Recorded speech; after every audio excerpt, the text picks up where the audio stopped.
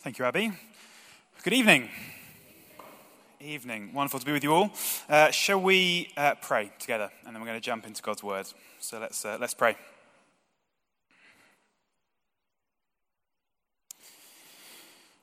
Father God, thank you again for your word. Thank you that each time we come to it, regardless of how we feel or where we're at, you speak, because you promise to speak through your word. And so, God, we want to ask that tonight you would give us ears to hear what you want to say, and then boldness and obedience to follow where you lead. We ask that you'd come now by your Spirit and be at work within each one of us to make all this possible.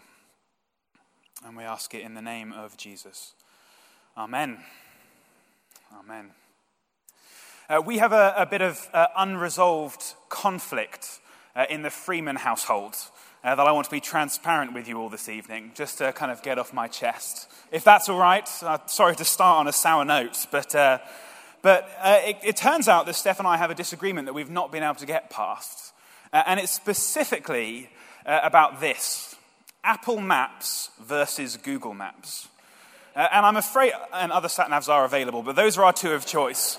And I'm afraid to say that I am an advocate, despite the seeming reasons not to be, for Apple Maps. And it's got me into all sorts of trouble over our marriage, mainly because it's often not as good. But I stand by it. But this came to a particular head recently when we were on holiday in Cornwall. And it turns out, in our experience, Apple Maps doesn't deal very well with Cornwall. And so we were going out one evening to buy food from a supermarket. We needed to get ourselves dinner. And so I kind of found the nearest Sainsbury's on Apple Maps, hit directions, told it to get us there. And Steph, having had a few experiences that week already of Apple Maps not working, kind of warned me, said, "John, no, use Google Maps. We need to actually get there and get some food." But I insisted that Apple Maps was the right decision. So off I went, following the sat-nav. And it all started so well. I mean, it got us to the town I knew we were aiming for. It kind of took us down some streets that kind of said supermarket on the signs. It all looked promising. But then it turned us down a road that very quickly and very obviously was a residential street. And then it did that annoying thing, I don't know if sat-nav has ever done this to you, where it just said, "You have reached your destination." And we looked around at the houses and what was around us, and we clearly hadn't, but Apple Maps was sure that we had. And so we stopped, we pulled over to the side of the road, and we looked around a bit. And pretty soon we saw Sainsbury's, a couple of 100 meters away, on the other side of a river.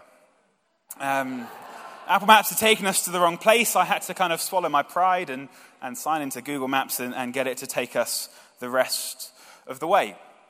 And the reason that I tell this story is partly because I'm carrying bitterness, and speaking to you is cheaper than therapy. But also, as I've been thinking about tonight, I've been confronted with the question that made me think about that story.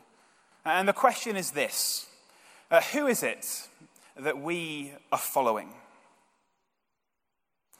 Throughout John's gospel up to this point, in the kind of 9 chapters that we've read so far, Jesus has been making claims about his divinity and his messiahship. Put differently, with words that I can say, Jesus has been going around Israel claiming explicitly and implicitly that he is Israel's promised king, their true king. And unsurprisingly, this claim that he's been making over and over again hasn't been sitting well with the rulers and authorities who were in power at the time, and particularly the Pharisees, ruling class of religious leaders who doubted that Jesus was who he said he was. And so in this passage, after a particular run-in with the Pharisees that we read about in chapter 9, you may remember it from last week, where Jesus heals a blind man, Jesus confronts the Pharisees with their claims of who they are, their protests of his claims of who he is. And in confronting them, he's trying to explain to all the people who are listening what sort of king he is, the sort of king that he's claiming to be. And at the same time, he's giving his assessment of the Pharisees and the other rulers of the time. And in what Jesus says, he asks a question implicitly, I think, which I want to suggest resonates down the ages to us this evening. Because Jesus asks, who are we going to follow? The bad shepherds or the good shepherd? And of course, to make that sort of assessment for ourselves, we need to know how they're different and how we can choose the right one. And so tonight, in our time together, I want to ask those questions. Who are you following? And how can you make sure that when you've picked the right person to follow, you're following them well? And let's do that. Let's answer those questions by jumping into this passage. And I want to begin by looking at how Jesus describes himself as the good shepherd. And I want to suggest to you tonight 3 things that we learn about Jesus as the true King of Israel through these parables that he tells. Firstly, that he loves us. Secondly, that he leads us. And thirdly, that he protects us. That's what it means for Jesus to be our good shepherd. Let's start with the truth that the good shepherd loves us. Verse 3, if you've got it open on your phone or in a Bible in front of you, look at it with me. Verse 3 says this: "The gatekeeper opens the gate for him, and the sheep listen to his voice. He calls his own sheep by name and leads them out." Some of you here tonight might know about Soul Survivor. Soul Survivor, if you don't know, is a youth Christian festival that has recently stopped but used to happen every year in the summer. And it was led in part by a number of people, but it was led by a man called Mike Pilavachi. And Mike tells a story that I love about people hearing God's voice. Because he tells the story of one meeting in which he was leading from the front and he was praying and just asking God what he was saying. And he had this prophetic sense, this sense of God speaking to him, that God wanted to say that there was a man in the crowd, the crowd of 8,000 young people, that there was a man there called Brian, who was an atheist, and who had come along because his friends had spent the whole year kind of trying to persuade him, and finally he gave in. And Mike's sense that God was saying was that Mike had spent the entire week mocking and laughing at what their friends were doing, having no interest in the worship and the teaching and God. But Mike thought that God was saying that Brian had just prayed in his head, so no one else around him knew. And he prayed to God and said, "God, if you're real, would you speak to Mike at the front who's leading and use him to prove to me that you're real?" And so Mike tells a story that he was unsure and uncertain, but he shared this word. And sure enough, at the back of this crowd of 8,000 young people, one teenage boy stood up and slowly made his way to the front. And Mike asked him his name, and sure enough, it was Brian. And Brian gave his life to Jesus that evening. But the bit of the story that I love comes next, because apparently Brian spent the next day and the rest of his time at the festival going around the campsite, speaking, running up to his friends and to strangers alike. And he'd go up to them and say, "God knows my name. God knows my name." It's a great story. I love it. But I wonder, do you realize that God knows your name? That he doesn't keep you at arm's length as some unknown stranger, but he draws you in, that he comes close and knows you personally. That to him you're an individual, known and loved and recognized, not just another person in a faceless crowd. C.S. Lewis, the author of the Narnia books, puts it like this in one of his other novels. He says, "When Jesus died in the wounded world, he died not for people, but for each person. If each person had been the only person made, he would have done no less."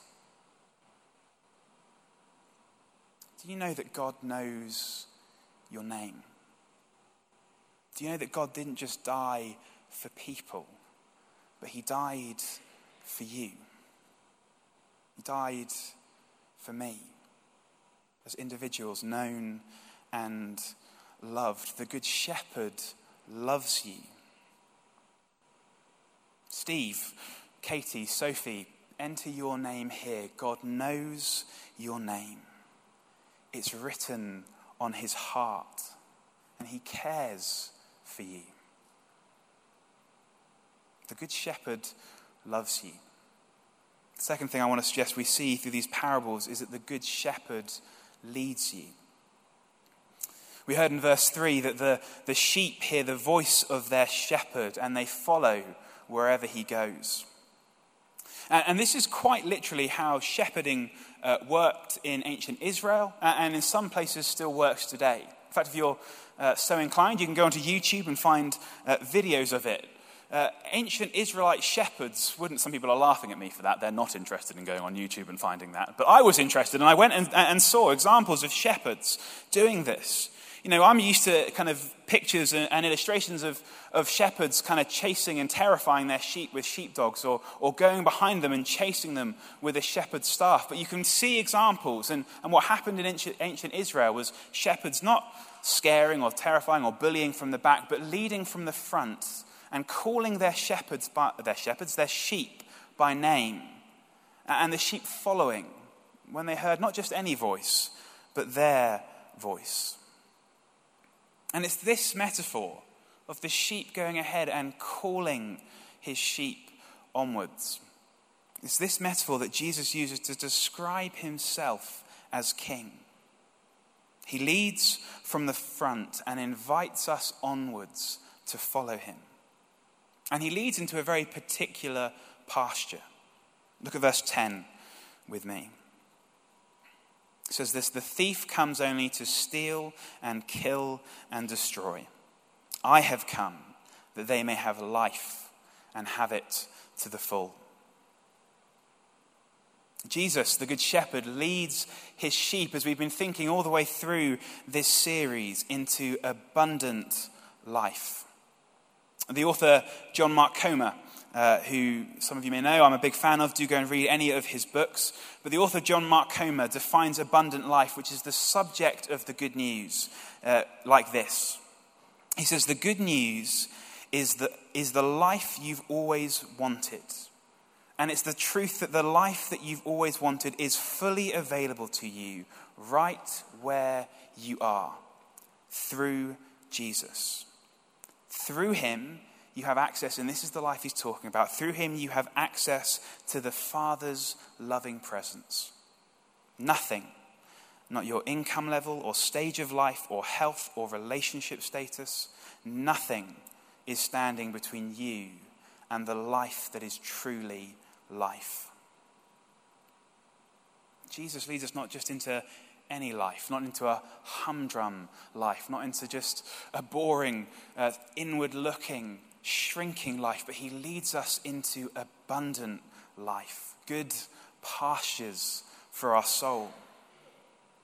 And I don't know how you feel about your life when you assess it at the moment. We've been doing a lot of assessing of our lives, haven't we, at the turn of the decade and the start of a new year. And I don't know how you feel when you think about where your life is at the moment. Whether you're fully satisfied with it. Whether you feel like you're living abundantly and spaciously and joyfully. Or whether you feel like at the moment you're missing out on that. But God in Jesus Christ has for you nothing less than abundant life. Perfectly fulfilled when he comes again. But starting now. Starting today. Maybe you're here and you don't know Jesus as your Saviour and Shepherd, and you're feeling like things are just fine. But can I humbly and gently suggest that it won't last? Something, a hiccup in your plans, an unexpected turn in your career, a heartbreak in your family will come along. And it will be able to shake and break the foundations of your life? Can I suggest that you need better foundations? Or maybe you're here and you're someone who tries to follow Jesus, but you're not yet sure if you've experienced that sort of life to the full. And the invitation to us tonight and every day with Jesus is to commit again to hearing his voice, trusting in his goodness as he leads us, and following wherever he goes, knowing that where he leads us to is abundant life. We'll come back in just a moment about how we do that practically. But the Good Shepherd loves us. The Good Shepherd leads us. And finally, the Good Shepherd protects us.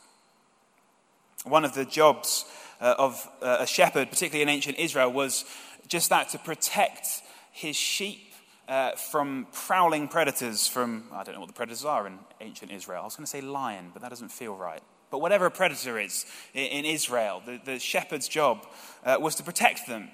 And what they would do is that they would go out on behalf of their sheep and face that danger themselves. They would risk their own lives so that their sheep would be safe. And I think that God has chosen the illustration of what he is like as a king to be likened to a shepherd very carefully. Because soon enough in this gospel, we're going to be coming to the story of Easter, to the story of the cross. And we believe that on the cross, Jesus faced our greatest enemy. That he faced full on, that he went out for us to meet sin and death head on. And in doing so, he made certain that you and I, as we put our trust in him as our shepherd and rescuer, he made sure that you and I don't have to face an enemy that we'd have no hope of finding victory against. This is what Jesus is pointing to, particularly in verse 11, when he says of himself, I am the good shepherd. The good shepherd lays down his life for the sheep. Jesus knew, and already in his gospel, he's signposting us towards the fact that he had come amongst other things, but perhaps primarily to die for us. And in doing so, to protect us and rescue us and save us as the sheep of his flock. All this love, this leading, this protection is what Jesus offers as the good shepherd to you and to me as we put our trust in him. This is the picture he wants you and I to have every time we hear one of his claims that he is king, that he is God, that he is Messiah. What that means is this: that he loves us, that he leads us, and that he protects us. But he contrasts this with the bad shepherds. And that Jesus, in this particular instance, is confronting the Pharisees. Jesus is saying that they don't have Israel's best interests at heart.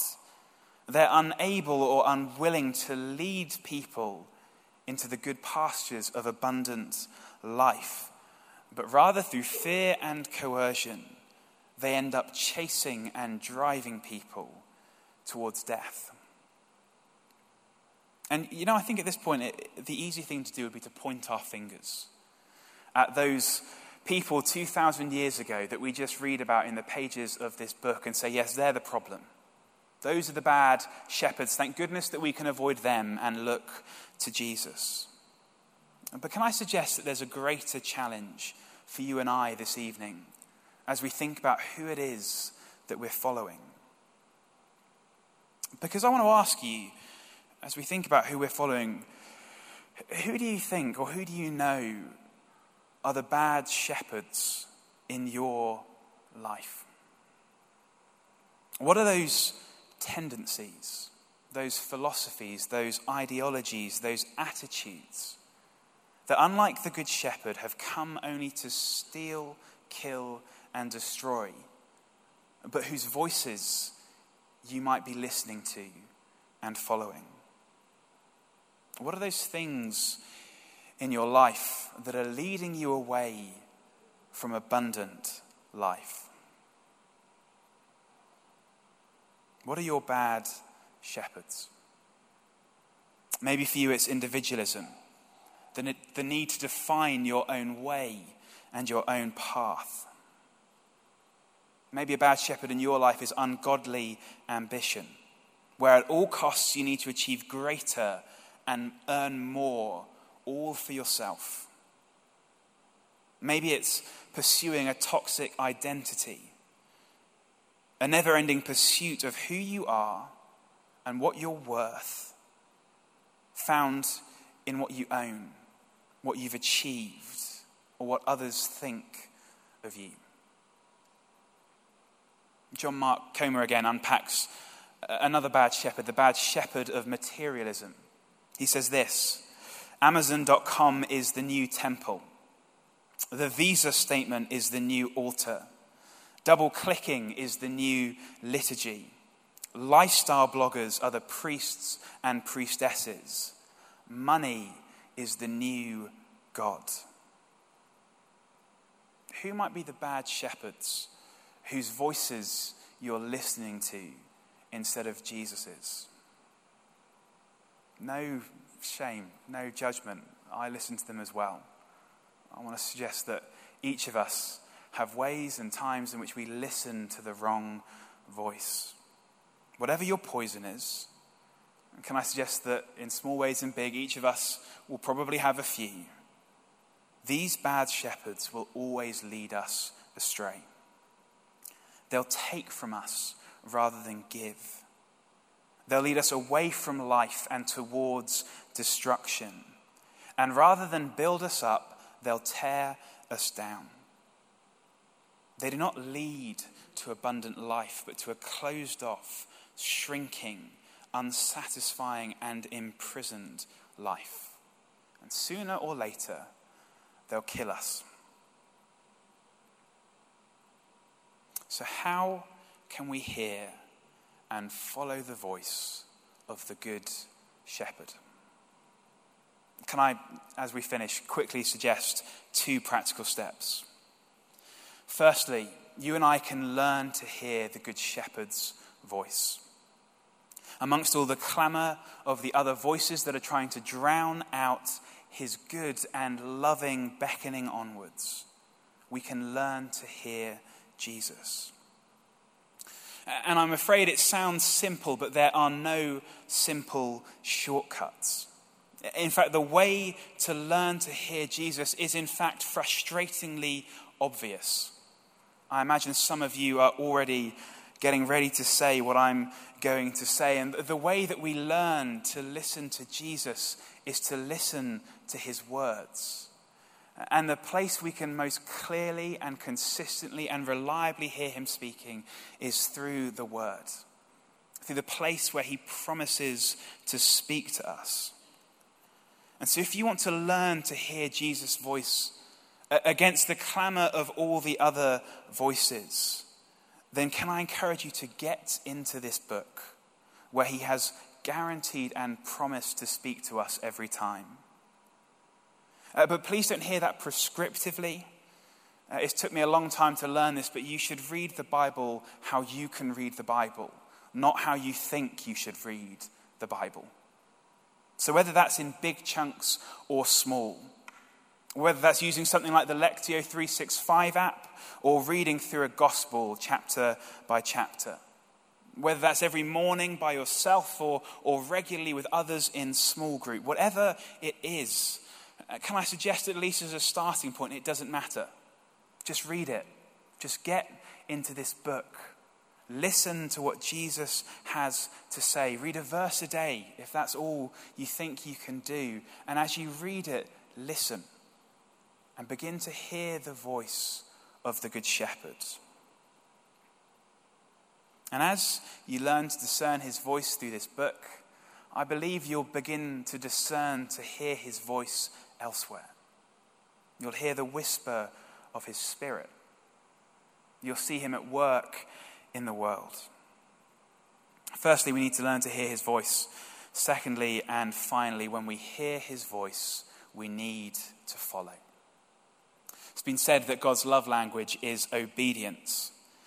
That in reality, what it means to be a Christian is not primarily intellectual assent or doctrinal confession, that both those things are good. But what being a Christian is primarily about is following Jesus. And following not just what he said, but following how he lived. It's about modeling our lives after him. So if you want to be a person who follows the Good Shepherd, once you've heard his voice, do what he says. However much it disagrees with the voices of the bad shepherds, whether you fully understand what he's saying or not, when you hear his voice, do what he tells you. That's hard. I'm not going to pretend that it isn't. Because the bad shepherds are loud and tempting and popular. But this is not a one-off thing. It's not one and done. If you haven't managed it yet, it's not too late. This is a daily decision to take up our cross and follow Jesus. And that is a decision in which Jesus promises that he'll never abandon us. But he'll be close to us as our loving, good shepherd. He promises that he'll be close to us by his Spirit, never leaving us alone, but walking with us. Jesus loves you. He wants to lead you. He's done all that needs to be done to protect you. And so hear his voice and follow.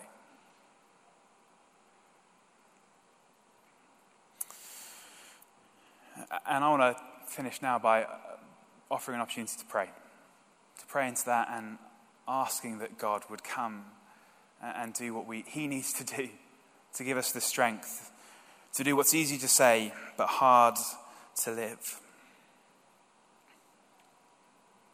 And I want to pray in three ways. And so I'll tell you now, and then I'll pray for it, and you can respond as you feel God leads you. Firstly, I want to pray for those of us who want to hear the voice of Jesus again. Maybe you've always struggled. Maybe it's been a long time. Maybe it feels impossible. But I believe that Jesus is speaking, and he wants you to hear. So I want to pray for people who find that difficult, that God would empower us by his Spirit to make it possible. I want to pray for those of us who want to follow the voice as we hear it, for boldness and courage to go that way rather than the way of the other voices.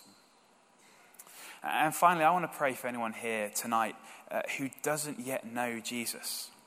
Maybe you never realized that this is what God was like, the Good Shepherd. And if that's you, I want to pray and give you an opportunity to choose to follow him tonight. So why don't we stand all together? I'm going to pray for those things. We'll invite God's Spirit to come. And then we trust as we wait, he moves amongst us. And often what we experience is the more we wait, the more he does. So I'll pray, and then we'll let God's Spirit do whatever he wants to do. And if you want to respond, I'm not going to prescribe or anything, but as we pray, if any of these are for you, just make it real in your heart. Respond however the Lord is leading you. So let's pray.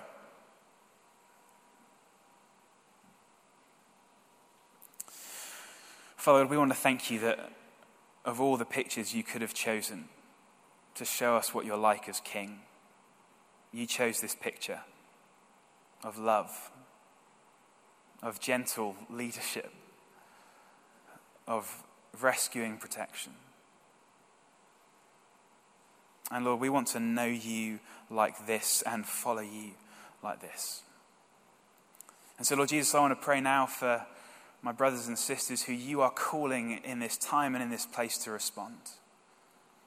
God, for those of us who feel the call to listen again for your voice, God, I pray that you'd come now by your Spirit and fill us and give us ears to hear all that you're saying.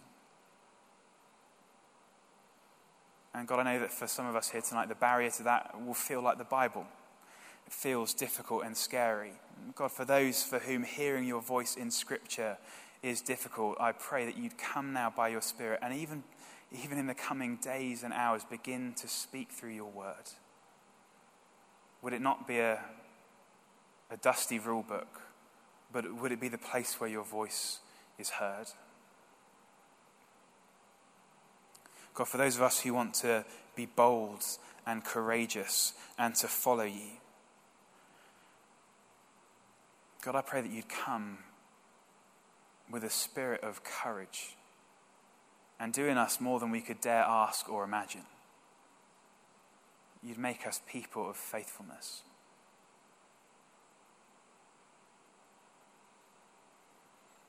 And Lord Jesus, for those of us who want to say for the first time that we need you as our shepherd, Lord, we're sorry for when we've listened to the other voices and gone astray.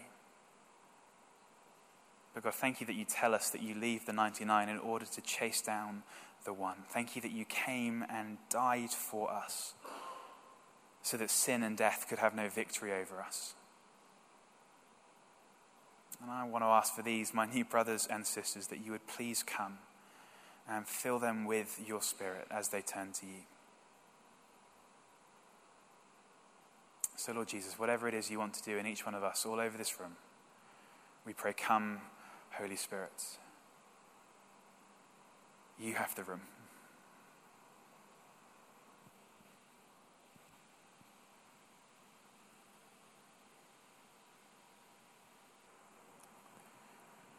And often we find the more we wait,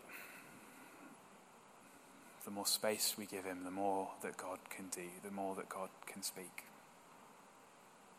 So, Spirit of Jesus, would you move amongst us?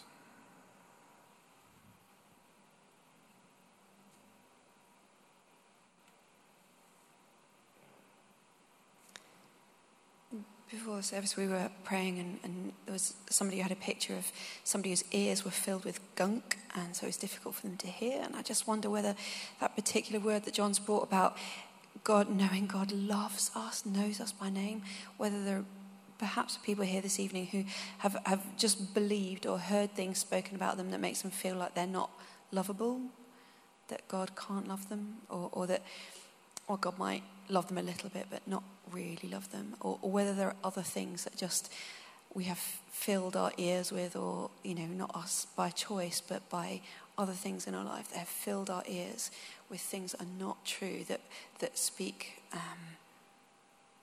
discouragement and untruth to us, and they've filled our ears. And maybe there's a sense as well about God really wanting to remove that tonight so that we can hear him clearly and believe and receive that love.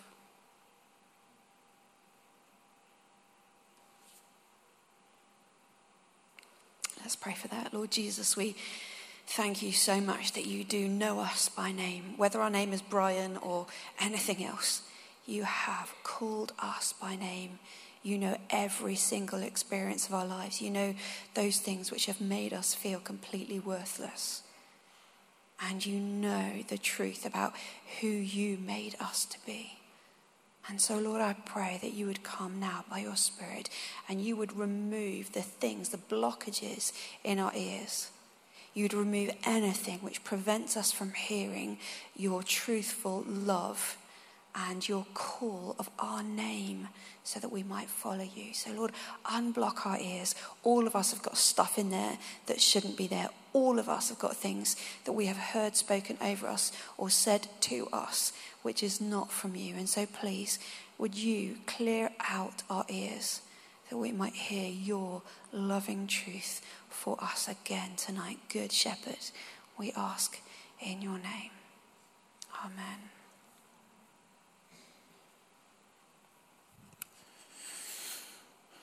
We're going to begin to worship.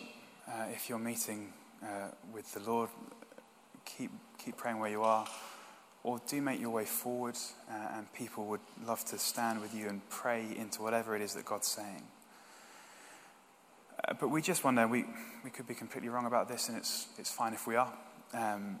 But we have a sense that maybe God is saying that there's someone here tonight, and you weren't named when you were first born. You weren't named when you were a child. and actually you were first named when you were a bit older.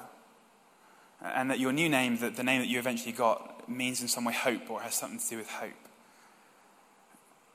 And we just wonder if you're here, if that's right, that God wants to meet with you. And he wants you to know that he has always known your name, that you've not been missed out, that he loves you. And if that's right, if you're here, then we'd love to pray for you. And can I ask, as we start to worship, for you to come forward, and we'd love just to lay on hands and pray God's blessing over you. But if there's anything that you would like to meet with Jesus about, if you've been praying into any of those areas, if you've come to know Jesus tonight, as we start to worship, why don't you come forward? We'll pray for you, and then we'll see what else God wants to do.